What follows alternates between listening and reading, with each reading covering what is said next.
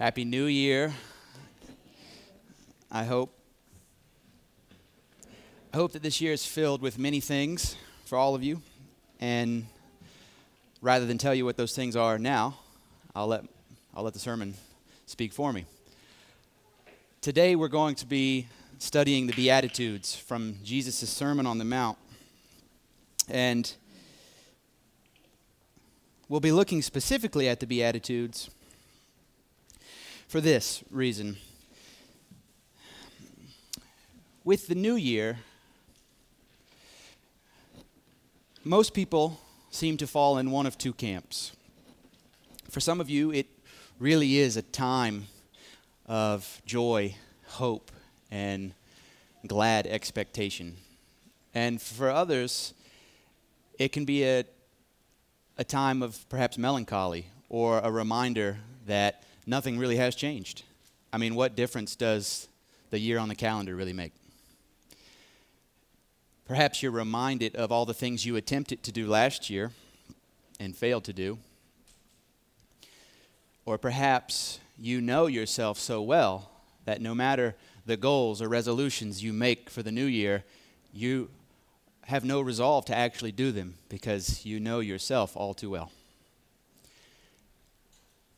And if you fall into that camp, it's not just sad and sobering, but it also loses sight of the season we were just in.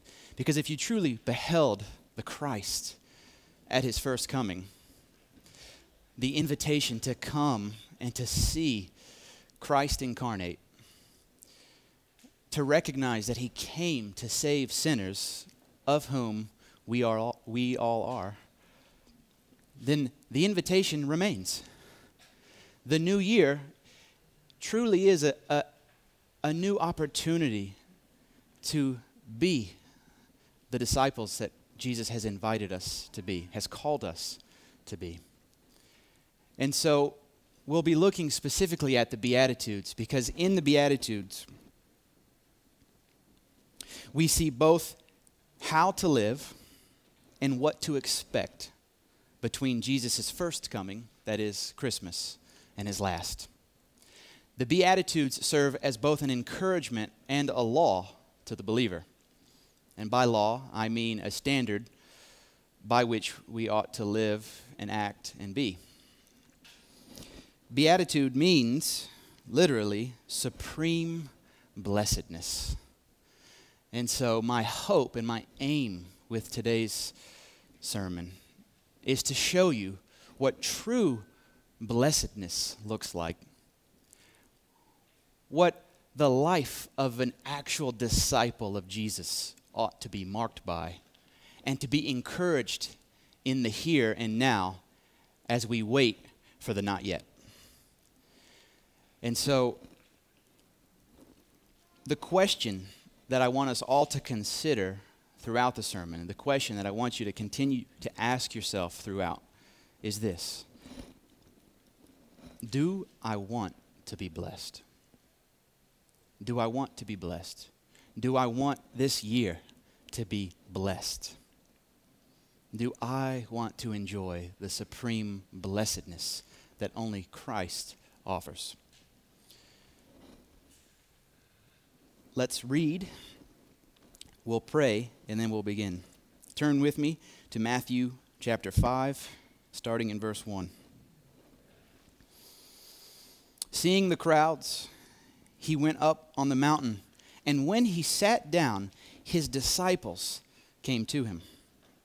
And he opened his mouth and taught them, saying, "Blessed are the poor in spirit, for theirs is the kingdom of heaven.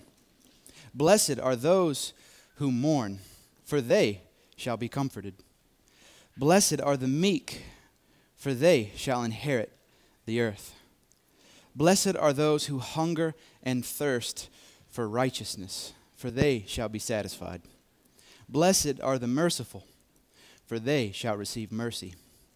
Blessed are the pure in heart, for they shall see God.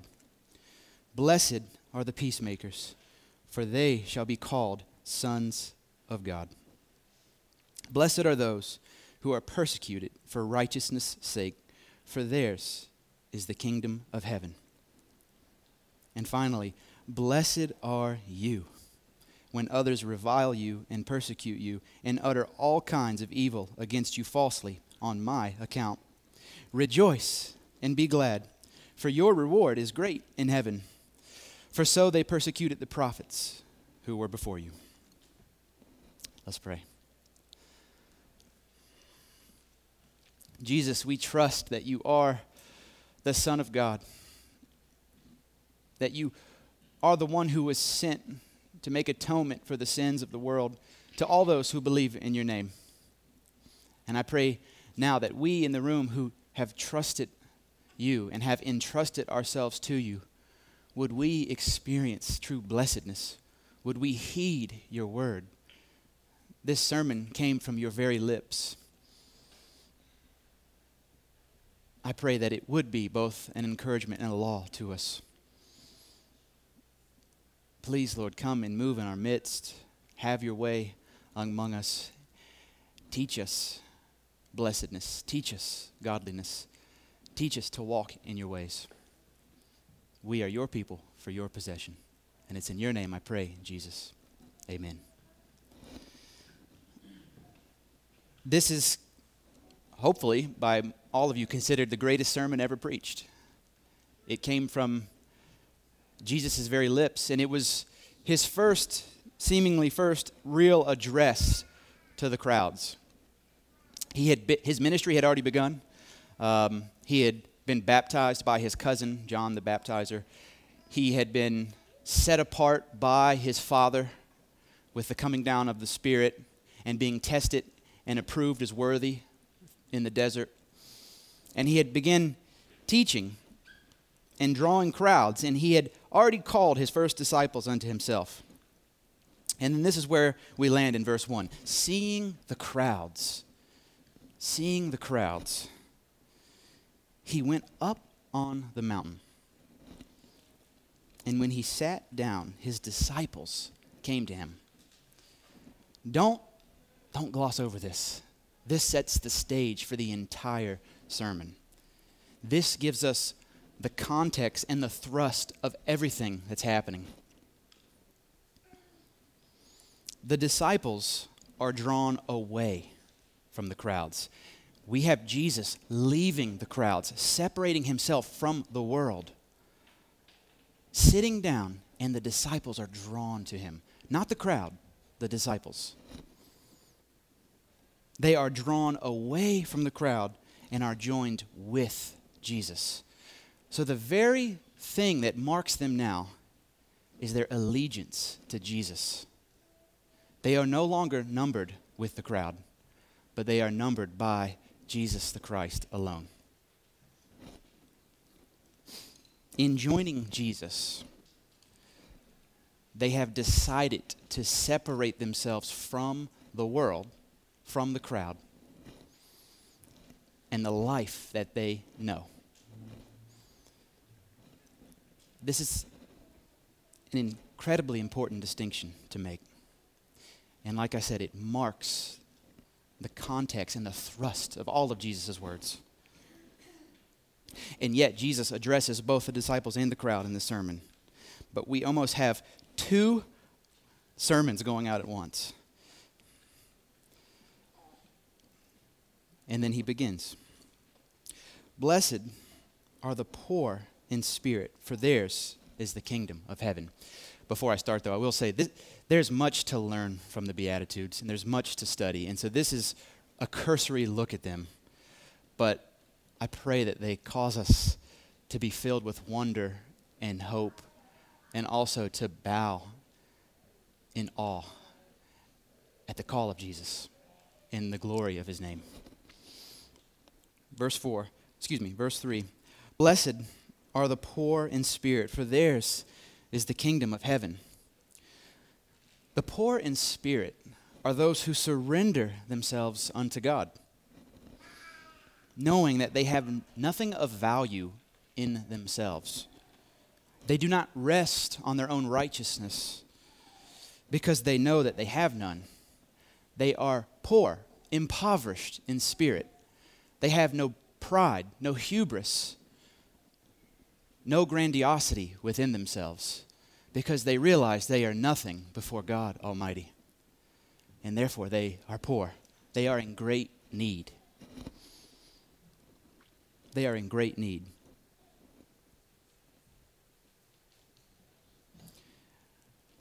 Isaiah 66:2 says, "But this is the one to whom I will look." This is the Lord speaking. "But this is the one to whom I will look, he who is humble and contrite in spirit, and trembles at my word." And trembles at my word. That is the one who is poor in spirit, knowing they have not mastered anything and are in desperate, desperate need of grace. They are ones who acknowledge their poverty, their weakness, their failure,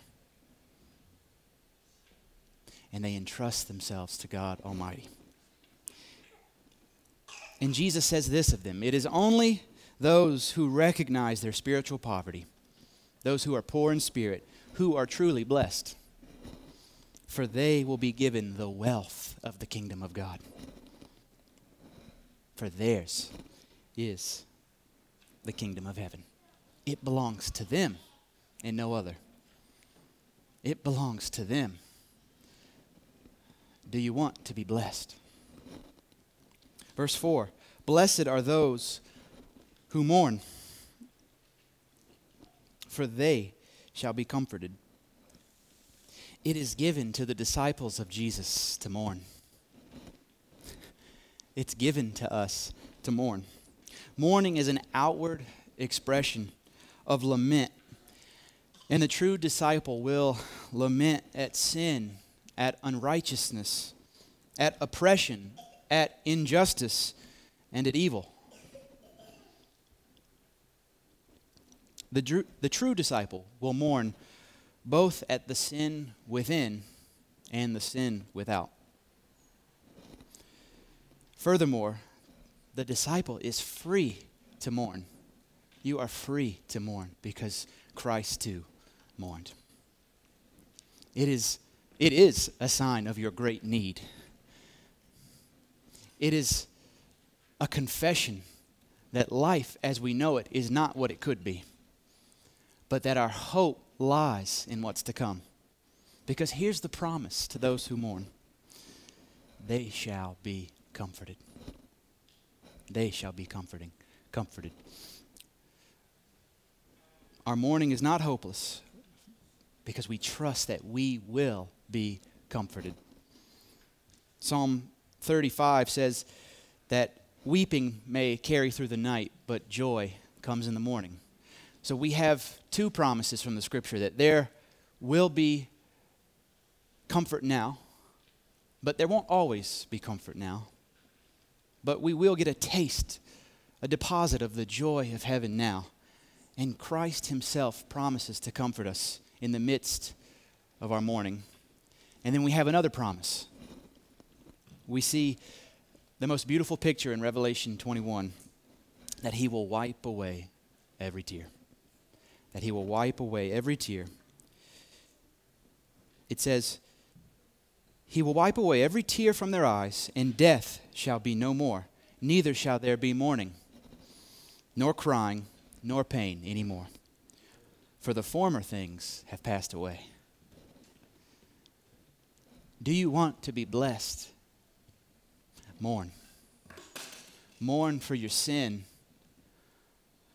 Mourn over the corruption that still resides within. Mourn at the corruption in the world around us. A world that hates Christ and his kingdom and seeks to steal, kill, and destroy. Mourn. You're free to mourn, and you ought to mourn. And only then will we be blessed, because we shall be comforted. We shall be comforted. Only those who mourn will know the blessing in the fullness of Christ's comfort, for it is impossible to be comforted when you think you have no need of it. But our mourning serves as a desperate plea for Jesus' comfort to break in and heal our wounds and heal our world. Blessed are those who mourn. Verse 5, blessed are the meek. The meek are those who have taken up the offer of Christ to learn of him. He gives this offer in Matthew chapter 11. He says, come to me, all who labor and are heavy laden, and I will give you rest. Take my yoke upon you and learn from me. Learn from me, for I am gentle and lowly in heart, and you will find rest for your souls. He says, learn of me. It's not just take up my yoke, but learn my heart. Learn my heart. He's gentle and lowly and asks us to learn of his nature, to learn of his heart, and to take it upon ourselves. The meek do not insist on their own way, nor do they assert themselves over and above others. The meek are gentle, lowly, patient, and understanding. Meekness, you've heard this said here before, meekness does not mean weakness. Meekness is strength under control.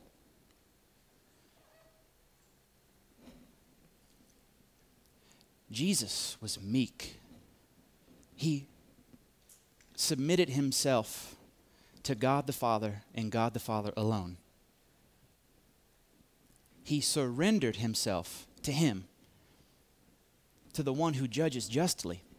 He cared not for the judgment of this world, but only that of his Father.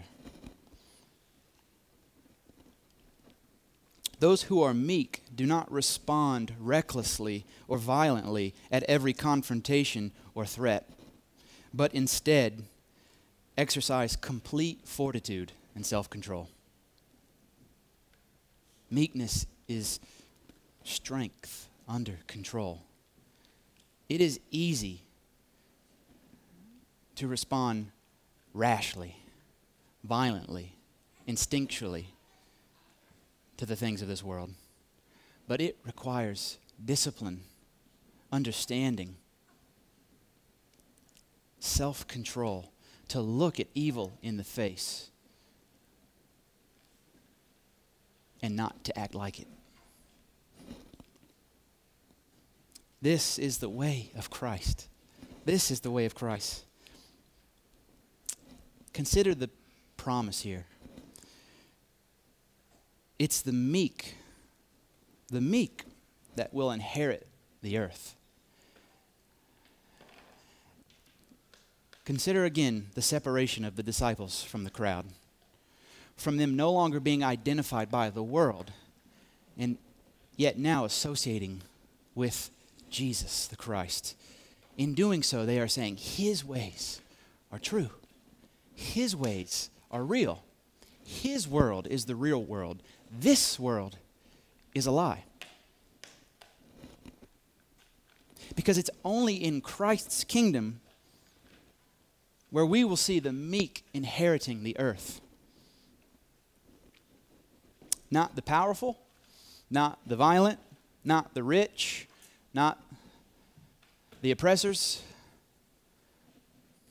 the meek, the ones who looked weak in the eyes of the world, who looked foolish, who looked ignorant and naive. And yet it is they who will inherit the earth. Consider that. Do you believe it? Do you want to be blessed? Do you want to be blessed? Verse 6, blessed are those who hunger and thirst for righteousness' sake, for they shall be satisfied. The true disciple will hunger and thirst for righteousness, which is Christ and his kingdom. The standard, the very and only true standard of righteousness. Only one who has been born again into a living hope has the taste buds of their soul set on Christ and his righteousness. The disciples that hunger and thirst for this righteousness are truly blessed, because they shall be satisfied. You will get the desires of your soul should you hunger and thirst for Christ and his righteousness. You are promised that, and you are blessed for it.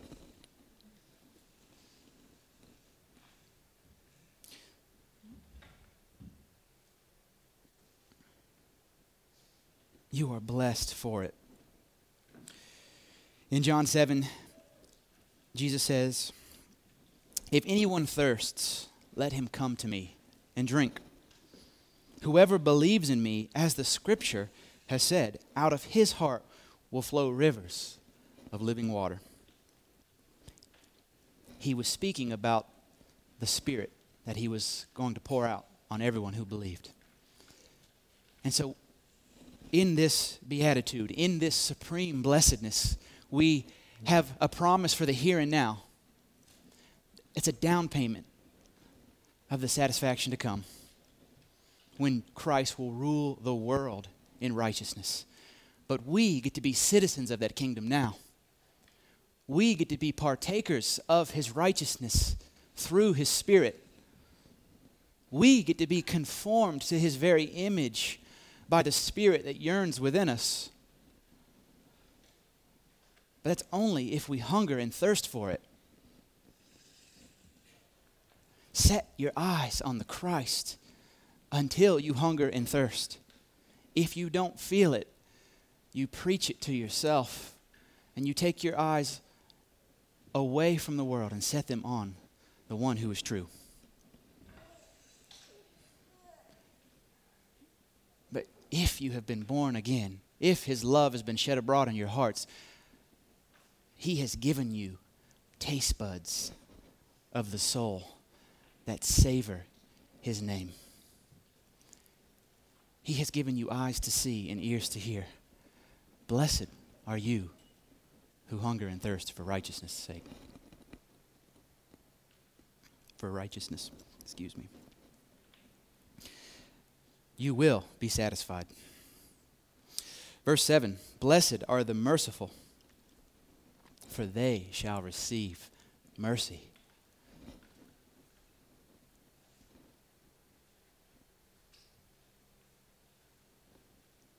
Mercy marks the disciple because they understand that they have not received the due punishment for their sin against a holy God. Mercy is different from grace, in that mercy is typically given by the one who is the superior towards another, or when you are owed recompense from someone sinning against you, or perhaps committing a crime against you. So you are merciful when, despite another's failure or wrongdoing towards you, you are compassionate and forgiving. This is mercy. In Psalm 18, I love this. It's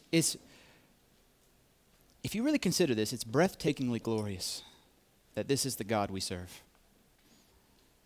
He is so just that nothing gets by him. Psalm 18, verses 25 and 26 say, "With the merciful, you show yourself merciful. With the blameless man, you show yourself blameless. With the purified, you show yourself pure. And with the crooked, you make yourself seem torturous." Who is this God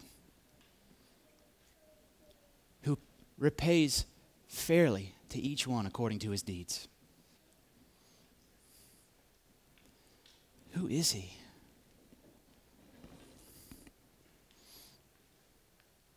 And thus Jesus teaches, blessed are the merciful. Why? Because you will be shown mercy.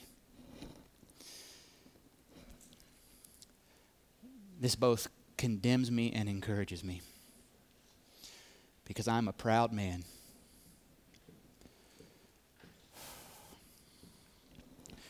who at times is heartless and ruthless,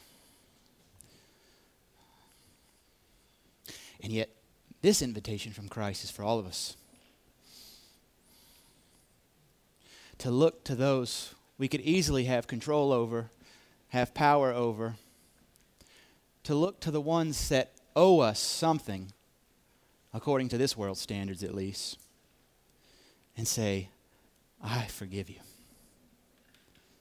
I forgive you. I hold nothing against you. That is the picture of mercy. And the mercy that the merciful will receive is mercy from on high, from the judge himself, the one to whom we owe everything. He will pardon us because we have been merciful. It is simply proof that we have experienced his mercy and his grace from on high. Jesus does not mince his words later in the Gospels when he says, if you do not forgive, you won't be forgiven. You won't. You won't. So many people in the church have wondered, what's the unforgivable sin? You know, what's that mysterious thing he teaches? And yet they miss the simple teaching that if you do not forgive, nor will you be forgiven.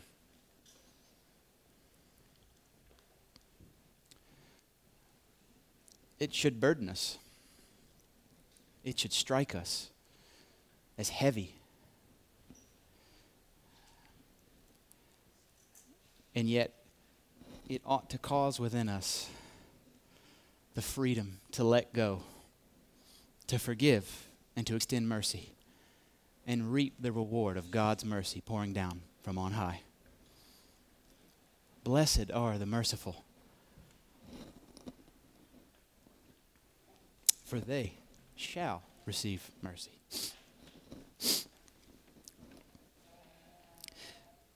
Verse 8, blessed are the pure in heart, for they shall see God. The pure in heart.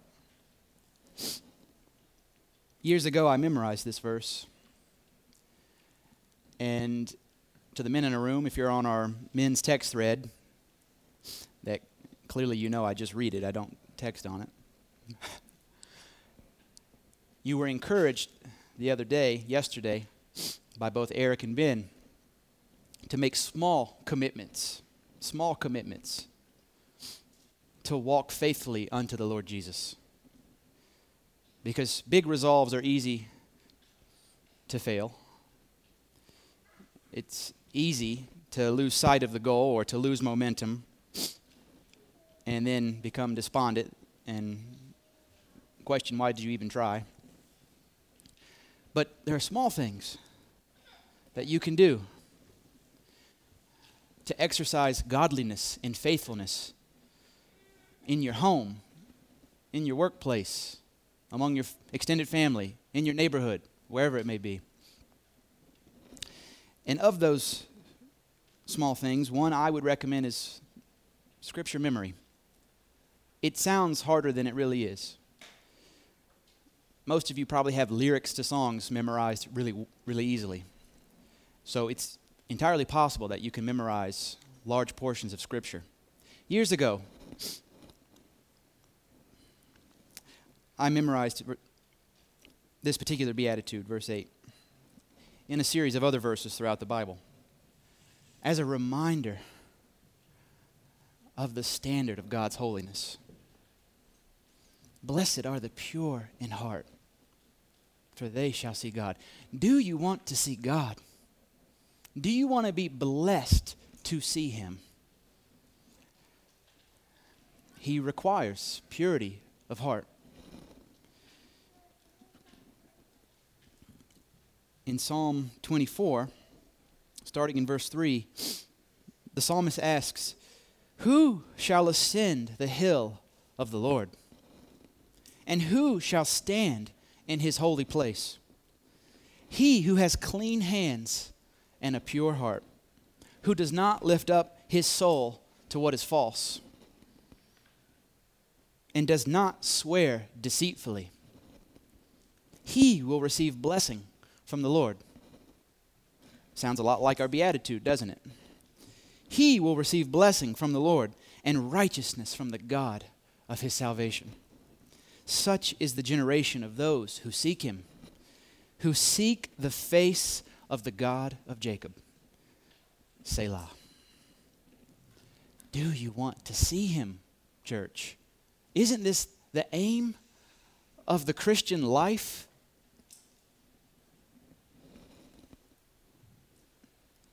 Isn't this the aim? Isn't this the whole point? The pure in heart are those who remain unstained and uncorrupted by the sin that abounds. The pure in heart are not double-tongued or double-minded. All of them is exposed before all of God. They have not lifted themselves up to anything or anyone but God alone. They have not given themselves over to the deception of sin or the corruption of the world, but they have remained unstained, unblemished.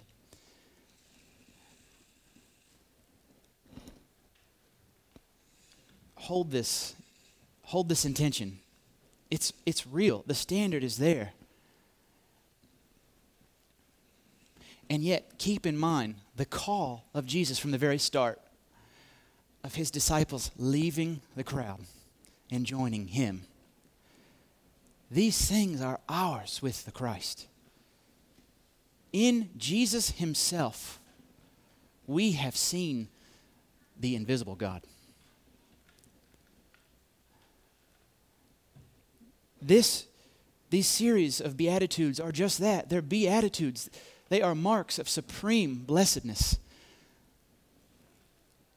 And so it is entirely appropriate to feel both the weight of the standard of God's righteousness and also the hope that is truly ours because we have been joined to him and he is our righteousness.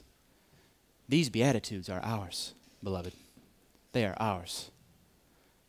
But set them in front of you. Let us pursue them individually and corporately as a church for this year. Let us be pure in heart, undefiled by the sin and corruption that abounds. You know all too well what goes on in this town, what goes on in this state, what goes on in this country, what goes on in this world. You know all too well. But we have been called to Christ. We no longer belong with the crowd, but we sit and rest with Jesus.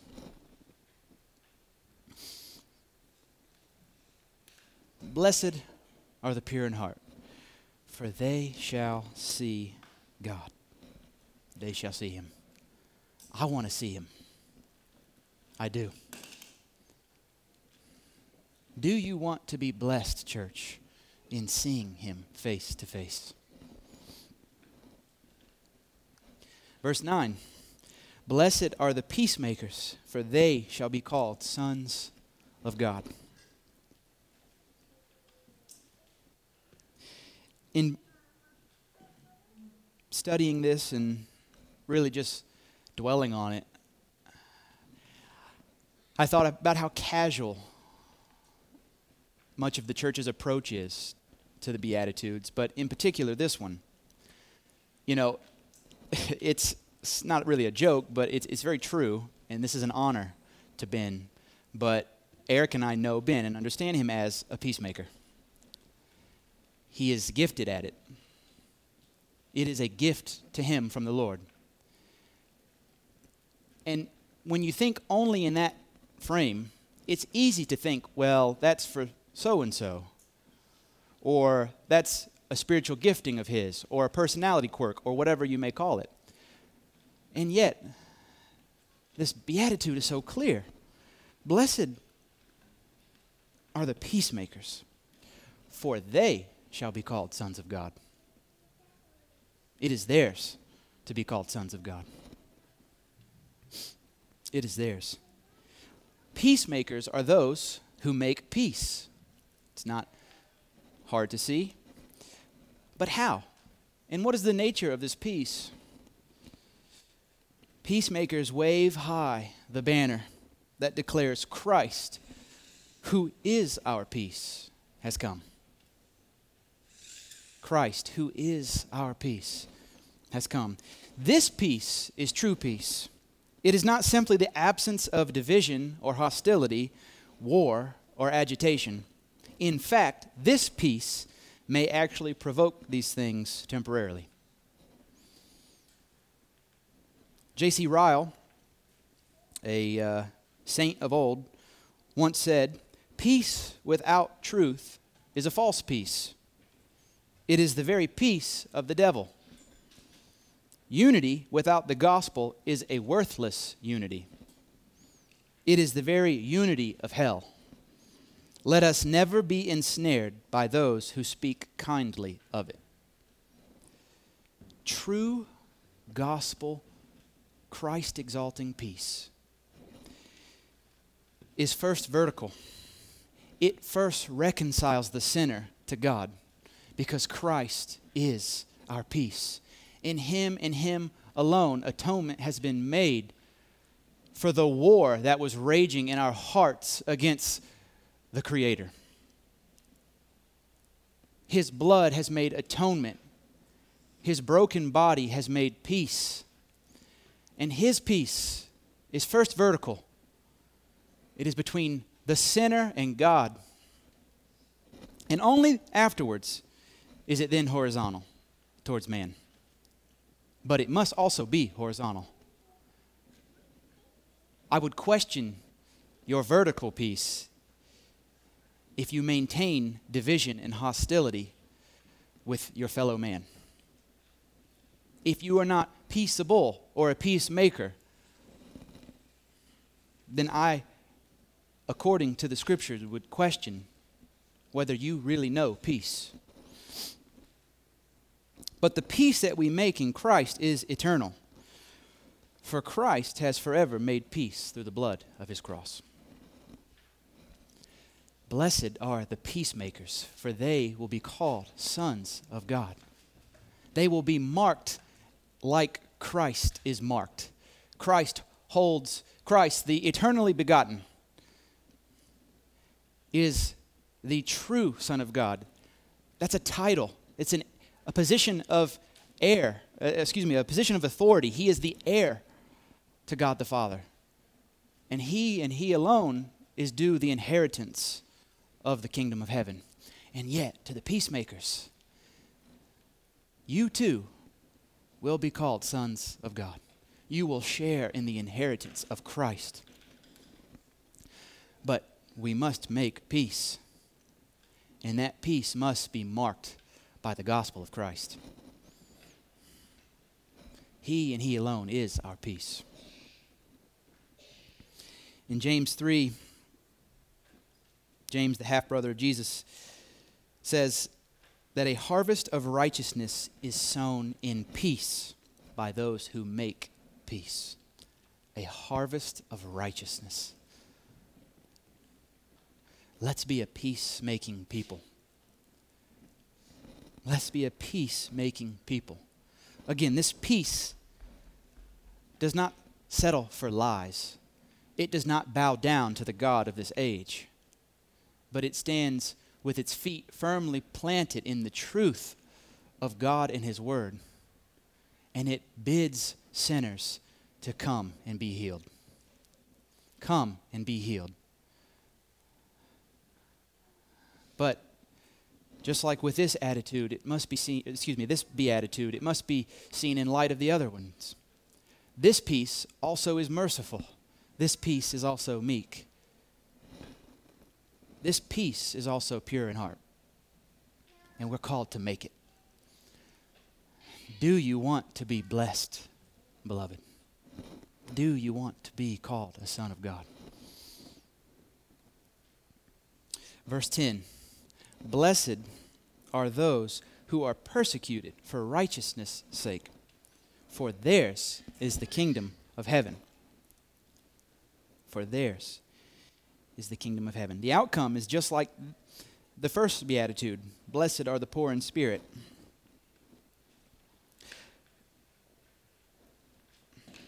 You can even see how they have a similar vein of thought. Those who are poor in spirit, because they are seen as weak and foolish and stupid by the standards of the world, quite often will be persecuted for righteousness' sake. But blessed are those who are persecuted for righteousness' sake. Look at the condition here. They're all conditional. You won't be blessed unless you're these things, unless you live by this standard of these Beatitudes. But this one is a particular condition, in that the persecution is for righteousness' sake. For righteousness' sake. This is a promise and a warning given throughout the New Testament. It is a birthright, if you will, for being born into Christ and being marked with his death, so that you too will be marked by his resurrection. Suffering is given to the disciple. There is no escaping it. There is no escaping it. Just a few weeks ago, when we were still in our Advent series, we looked at how our suffering is not just for him or because of him, but it's with him. It's with him because he too suffered. But take note, if you are punished for wrongdoing, for being foolish, for your sin, for making poor judgment, you're not actually being persecuted. Peter says this so plainly in his epistle, his first epistle, that what is it if you're persecuted for wrongdoing? Don't even consider it. It's nothing. But if you're persecuted for good, you're blessed. This beatitude assumes that you are living in such a way that you will be persecuted for righteousness' sake. Listen, the world hates God and his rule and his reign. If you live like a citizen of the kingdom of God, the enemies of Christ will attack, but not necessarily over Christ's name. We see this happening in our very country today. There are many enemies of the cross who say, you're allowed to worship Jesus so long as you can't tell me what is right or wrong. You're allowed to worship Jesus so long as you don't bring that into your politics.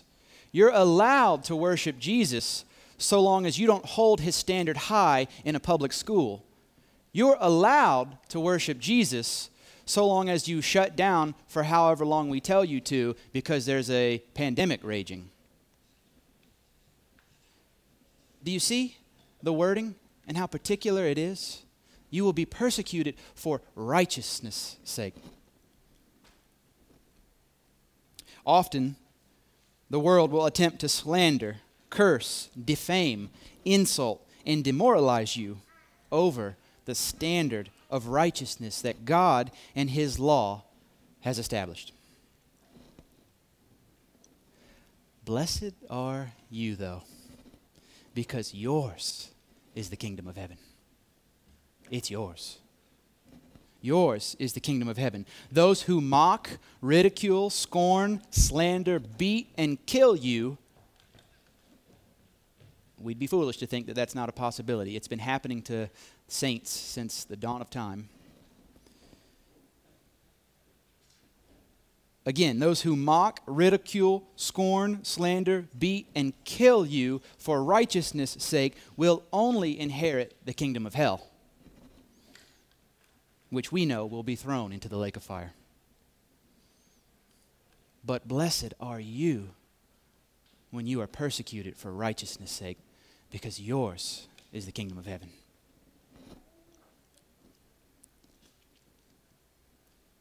Yours is the kingdom of heaven. And now we get to our final beatitude. And this one is particularly special. Particularly special. if you think of what beatitude means, which is supreme blessedness, you have all these blessings marked already. And on top of all of those comes this one. And this one is so special. And Jesus gives particular attention to it. He elaborates on it in a way he does not the others. Blessed are you. It's almost as if he's looking at the disciples, eye to eye. It's almost as if he's turned from the crowd entirely, because the former things were an indictment to them. But this truly is for the disciples, to those who belong to him, to those who have been joined to him. Blessed are you when others revile you and persecute you and utter all kinds of evil against you falsely on my account. See, it's expected, and as I said earlier, a birthright to all believers to suffer for righteousness' sake. But not all in the history of the church have suffered explicitly for the name of Christ. But to those who will, and we know that the disciples did, he says this. He says this, rejoice and be glad. Rejoice. He says celebrate. He says celebrate. People are making up stories about you and calling you crazy in front of your friends, or making lies about you in the workplace because of the name of Jesus. Hey, celebrate. People are persecuting you. They are reviling you. Perhaps they have beat you. Perhaps you have been shunned in some way, shape, or form. Perhaps family members hate you because you want to raise up your children in the fear and admonition of the Lord. I've heard all these stories. I'm not just making this stuff up. I've heard it and seen it all. Rejoice. Rejoice and be glad. Celebrate. Why? For your reward is great in heaven. For so they persecuted the prophets who were before you. So on top of this magnitude of blessing that is the Beatitudes, on top of your cup being full of blessedness, comes this special, special one that ought to cause you to overflow within. If you should be persecuted on account of Christ, your reward is great in heaven. And you are now being marked with the prophets of old. How amazing is that?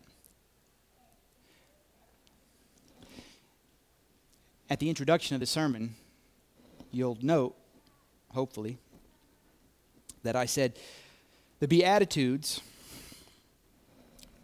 teach us both how to live and what to expect between Jesus' first coming, Christmas, and his last, Judgment Day. Look at all the promises given with these Beatitudes. They all have a future in mind. They all have a result that comes when the kingdom of God bears down on this earth. And if we trust the teaching of Christ, if we trust his word, then the world as we know it is smoke and mirrors. The world as we know it believes it's the strong who will inherit the earth. It's the merciless who will come out on top. It's those who tough it up and refuse to mourn, who have proven their strength and will have the blessing of comforts in this world. It is those who like their father, the devil, steal, kill, and destroy to get what they want, regardless of the wreckage left in their path. They will be the sons of this earth. That's what they think. That's what the God of this world teaches. And it's the example we have. And yet, Jesus says, leave the crowd. Come and join yourself to me. This is life. This is the way of my household. This is the way of my kingdom.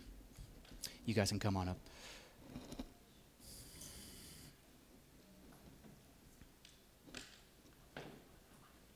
And so, a few questions while we close. It's a question we've been asking this whole time. Do you want to be blessed?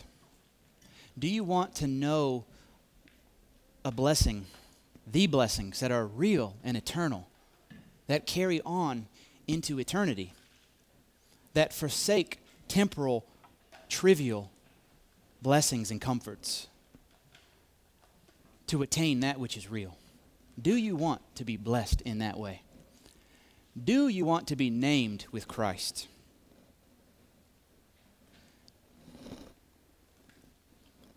Does the world know you belong to him? Have you left the crowd to go sit and rest with Jesus and abide in his righteousness? It is given to us not only to believe in Christ, but to suffer for his sake. It is our birthright, church. If we want to be marked with him, if we want to be blessed, if we want these things, we must live counterculturally. We must live not just as citizens of this country, because we are, but primarily as citizens of the country to come, the heavenly country. We must not resign ourselves to only praying for God's kingdom to come and his will to be done, but we must also live as faithful subjects of that kingdom now. As I said earlier, the world is full of smoke and mirrors. It's an illusion. The wealth of the elites will burn up with them. Do you believe that?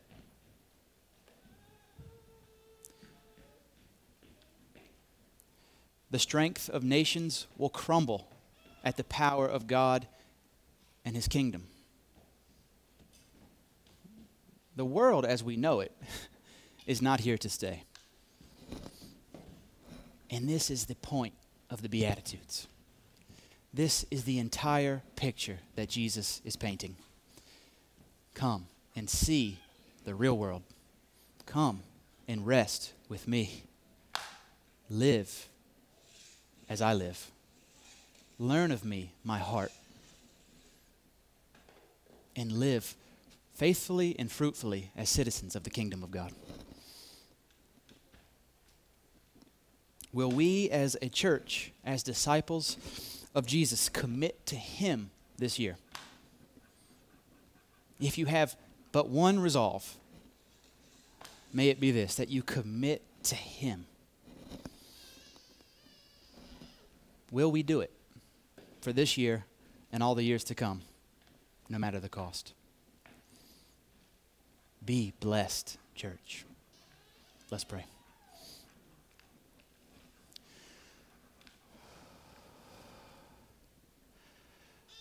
Lord, it is only you who can offer supreme blessedness within. No matter the cost, no matter the pain and the suffering, no matter the assaults from within or the assaults from without, you have promised us as your people supreme blessedness. We have a peace that the world cannot know. I pray that we would entrust ourselves to you. You are the true judge, and as such, you will judge the world in righteousness. You will condemn the wicked, and you will establish the righteous as your inheritance forever. We trust you. And I pray, I plead, Lord, that as your people we would walk as you walked, that we would banner you high, that we would confess our weakness and our desperate need for more of you and less of us. Jesus, would you please help us? We want to see your face. Thank you, Lord, for loving us to the point of death, even death on a cross. We trust that by your wounds we truly are healed. It is in your good name I pray and ask all these things, Jesus. Amen.